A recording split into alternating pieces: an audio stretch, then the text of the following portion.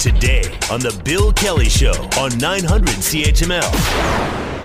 Luca Bucci is the CEO for the Ontario Home Builders Association, and he joins us on the program to talk about the announcements and the implications of both of those, actually. Luca, thanks so much for the time. Good to have you with us again today. Well, it's always a pleasure to be here. Thank you for having me. Let me ask you about, first of all, the urban boundary situation here in Hamilton. Council vowed, and I know there was a heated debate about this in the last term of council, that they thought they could build enough housing, the housing that we were going to need going forward, within the existing urban boundary. The province immediately disagreed. I know members of your association made presentations to council and said, no, that's not going to work at all. There's got to be a certain feeling of pleasure, I guess, within the members of your organization that, look at now we can move forward and get started on this. Yeah, and ultimately, the people who are going to benefit from this announcement are the new home buyer. I mean, you've mentioned it at the top of the show segment here, and we've talked about this before on your show, but we're 1.5 million homes short from restoring affordability and attainability in the housing market. And what that means is it's harder for young people who are looking at it in the housing market to buy a home because there's not enough supply. In the best year we had on record for housing starts, we built 100,000 homes. Now, we need to build 1.5 million new homes over the next 10 years, and that's essentially a 50% increase on our best year over year for the next 10 years. So we need to look at all options that are on the table. You know, you and I have talked about on this show before, one of the key elements to that is looking at whether or not we need more land to build. And in the city of Hamilton, more land is required to build more homes. You know, this urban boundary issue has been on the top of the political agenda for over a year and a half now. And our members in Hamilton commissioned a survey with Nanos Research, a very reputable research firm. And we found that almost 40% of Hamiltonians want the urban boundary to expand if that means that they can get more homes online more quickly. So, and we had conflicting surveys, and we all know about the online survey that another group did that said it was overwhelming support to maintain the urban boundary, which is frankly a moot point at this stage because the government's already ruled on this. And as we've mentioned on this program, whether you like the decision or not, they can do it, just like they had the right to reduce Toronto City Council, and they did it. And the courts ruled on their side. I mean, we all, as municipalities, Hamilton, London, Toronto, exist. Well, not Toronto, they've got an exception. Exist at the pleasure of the province. They're the ones that grant the charters, and they can overrule municipal decisions in this situation. And their justification for this was that, look, the council got it wrong, and it's only going to cause problems down the road. So let's just do this right from the get-go. So what does this do now to the planning and what your organization can do now? Do you move forward with applications? I know that some of your members have already purchased land in some of these areas, and we're concerned that, well, they aren't going to be able to do anything about it. How does this impact what we need here, and how quickly can your members get moving on this and start looking at what we can do and where we can do it? I think first things first, it puts our members in a position where they can deliver on a good that's in high demand. There's a lot of members outside of the urban boundary who've been campaigning for quite some time based off the arguments that they're ready to build, and they're ready to build now. And they're willing to work with the city to build in a way that is, environmentally sustainable, and ensuring that, what they do build can be serviced adequately on the city's current infrastructure. So we're ready to go. I mean, we're excited. We know what the challenge ahead of us looks like. We need to help the province get to that 1.5 million home mark over the next 10 years. And a lot of our members who own that land outside of the urban boundary, and a lot of our members who own land inside of the urban boundary are excited to work with the municipality to get that housing supply online in a way that is, expedient, and in a way that's going to restore affordability and attainability into the housing market, just so we can give the new homeowners an opportunity to purchase that new home that they've been looking for quite some time. But you've seen the reaction to this, I'm sure, on social media over the last couple of days. And Luca, and I wanted you to comment on that. Some are suggesting that now what home builders are going to do is just say, well, to hell with infill developments. We're just going to go and pave over the green lanes now. That's where we're going to build all our houses. Is that the case? I think our industry is still committed to making sure there's a right balance of different types of housing. We understand that, housing that's built on outside of the urban boundary or in these lands that are going to be brought in are probably going to cater to a specific demographic, but there's still a need to build that high density kind of focused development inside the urban boundary and primarily downtown along the LRT line. That's going to be more appealing to, young professionals looking for that kind of 20-minute lifestyle where all your services are within a 20-minute walking radius of where you are. I think the problem that we see today in the housing market is that, municipalities have just been making decisions to restrict the building of any kind of housing, that we've gotten to the point where there's such a demand for condos, single family homes, stacked towns. And what the decision that the government made on Friday is going to put us on a path where we can free up some of that demand so that we can, build outside of the urban boundary so people who are looking to upgrade their homes who are currently living downtown in a condo can do so and free up that unit for someone who's looking to get into a market who might not have, the requirements that are associated with a family or a more settled lifestyle. Building homes is a good thing for everybody who wants a home, because the more homes that are in the market, the more supply that you have, the more affordable and attainable those homes are going to become, and the more people can participate in the dream of home ownership. One of the other elements that, as a matter of fact, is one of the talking points that the group that was opposed to expanding anywhere in the urban boundary used was that if that were to happen, and it looks like it's going to now, that your members are just going to go out there and build a whole bunch of monster homes, which are going to take up all the land anyway. I've talked to a couple of your members, some of the prominent members in this community that have been building for quite some time, who've simply denied that and said, look, it's not economically feasible to build those kind of homes. We can't do that. That's not what we need, and that's not where we're going to build. What's your reaction to that? That's right. Our members always build to what the market wants. And right now, given all the different input costs that are associated with building a home, i.e. development charges, parkland charges, increasing interest rates that are putting upward pressures on loans that we need to facilitate the construction of homes, are creating the environment where, those big monster homes that I guess some of the opponents of the expansion have been talking about just might not be a market reality.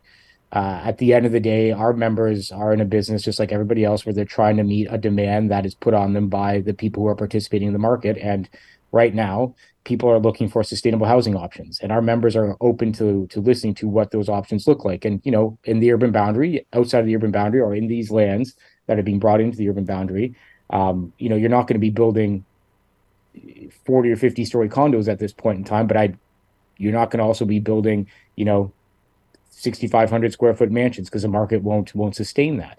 Right now, we understand that it's a delicate balancing act, and the decision that the government made on Friday allows us to achieve the right balance between, that single kind of that single family home, that condo downtown, and anything that comes in between. But the opposite, where you're restricting that availability in the market, further restricts the supply of housing and continues to perpetuate this system that we have right now, where housing is very expensive.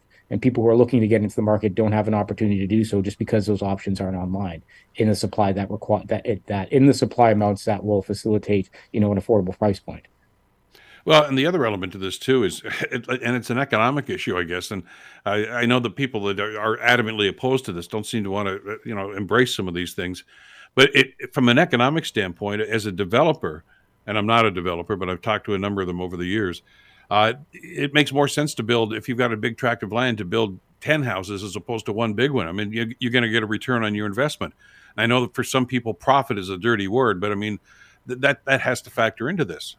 Yeah, and at the end of the day, too, I mean, a lot of the plans that they have for development on that land have to come through, decision-making bodies that are in the city, and members of the community are going to have opportunities to have input on what kind of homes are going to be built on these lands through the public engagement processes that complement those processes. So, a developer just can't go in, or a builder can't just go onto a piece of land and say, I'm going to build one home. They have to pull the permits for the home. They have to submit a site plan to city officials, and city officials then have to make the decision as to whether or not that is the right type of development for that kind of land. So, this isn't just carte blanche for developers to build these mega mansions outside. This is an opportunity for our members and the municipality to work together to find the right kind of balance of housing options that are going to meet the demands that are placed on the system by people looking to get into the market and the new homeowner. And the more homes you can construct, whether it's a condo, a townhome, or a single family home, the only person that stands to benefit, the person who stands to benefit the most, is that new home buyer, because you're going to open up market space for them to purchase an attainable and affordable product, which is something you're not seeing in Hamilton right now.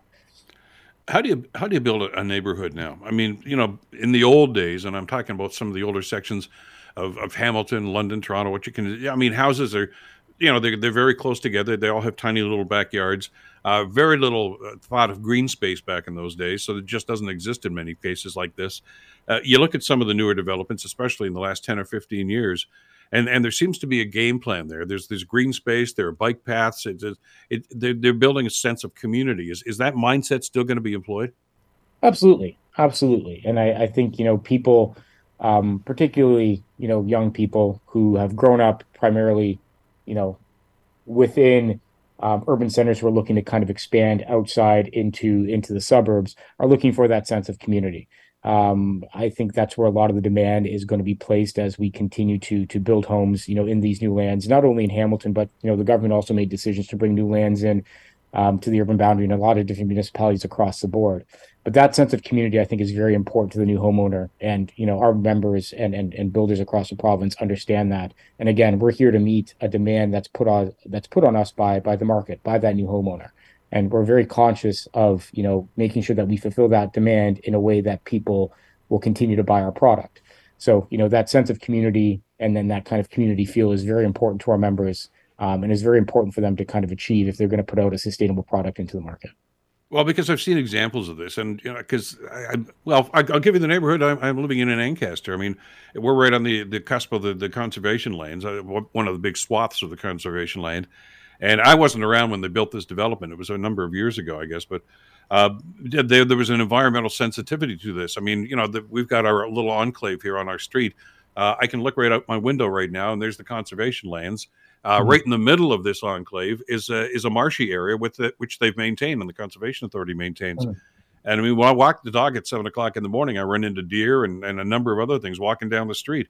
It's not such a just a, that it's going to be like that all the time. But, when people simply are going to pave everything over, oftentimes that's not allowed and still not going to be allowed, no matter what the rhetoric might be in situations like that. There has to be some environmental sensitivity, doesn't there? I agree. And I think over the past, the benefit of working with the previous government over the past 15 years is that there's a lot of these environmental checks and balances that were put into place to ensure that development is done in a sustainable way. So even when you're expanding into the urban boundary, outside of the urban boundary, or when these lands are being brought into the urban boundary, rather, there are still those environmental demands that our members have to kind of adhere to ensure that we're building homes in a way that is taking care of a lot of the important environmental features that are quite frankly regulated by, both the conservation authorities and the provincial government. So it's not like our members are going in there with bulldozers and concrete pavers and saying, this patch of green is now going to become a pavement with, 10 mega homes or 100 towns. No, we still have to go through a process that is equipped with checks and balances to ensure that we are, taking care of endangered species appropriately, to making sure that we are not impacting floodplains, to make sure that we are building in a way that allows the ecosystems within those environments to function properly. None of that goes away by bringing this land into the urban boundary. What this does, it allows us to build more homes in a sustainable way, get more supply online, help us reach that 1.5 million mark over the next 10 years, and bring forward a more attainable and affordable product because there's more supply online to the new home buyer who's been looking to get into the market in a very, very tumultuous time for homeowners and home buyers. I got about a minute left here, and I know your time is tight as well. One of the concerns that you guys raised over the last couple of years, and even the government has talked about, is cutting through the red tape at the municipal level so that these approvals can be evaluated and move forward on this. Are you comfortable that they're making steps in that direction?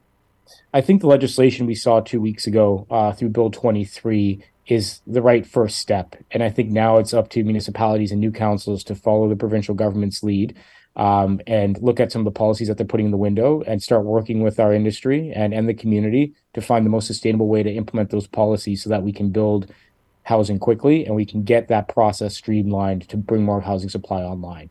The provincial government stepped up in a big way 2 weeks ago. It's really exciting to see what the municipalities are going to do, but I'm confident that, all governments are focused on bringing more housing supply online, and I'm confident that both municipalities and the provincial government will continue to work together to help us get attainability and affordability back into the housing market. Luca Bucci, who is the CEO of the Ontario Home Builders Association. Luca, as always, thanks so much for this. Appreciate your time today. So much. Have a great afternoon. The Bill Kelly Show, weekdays from 9 to noon on 900 CHML.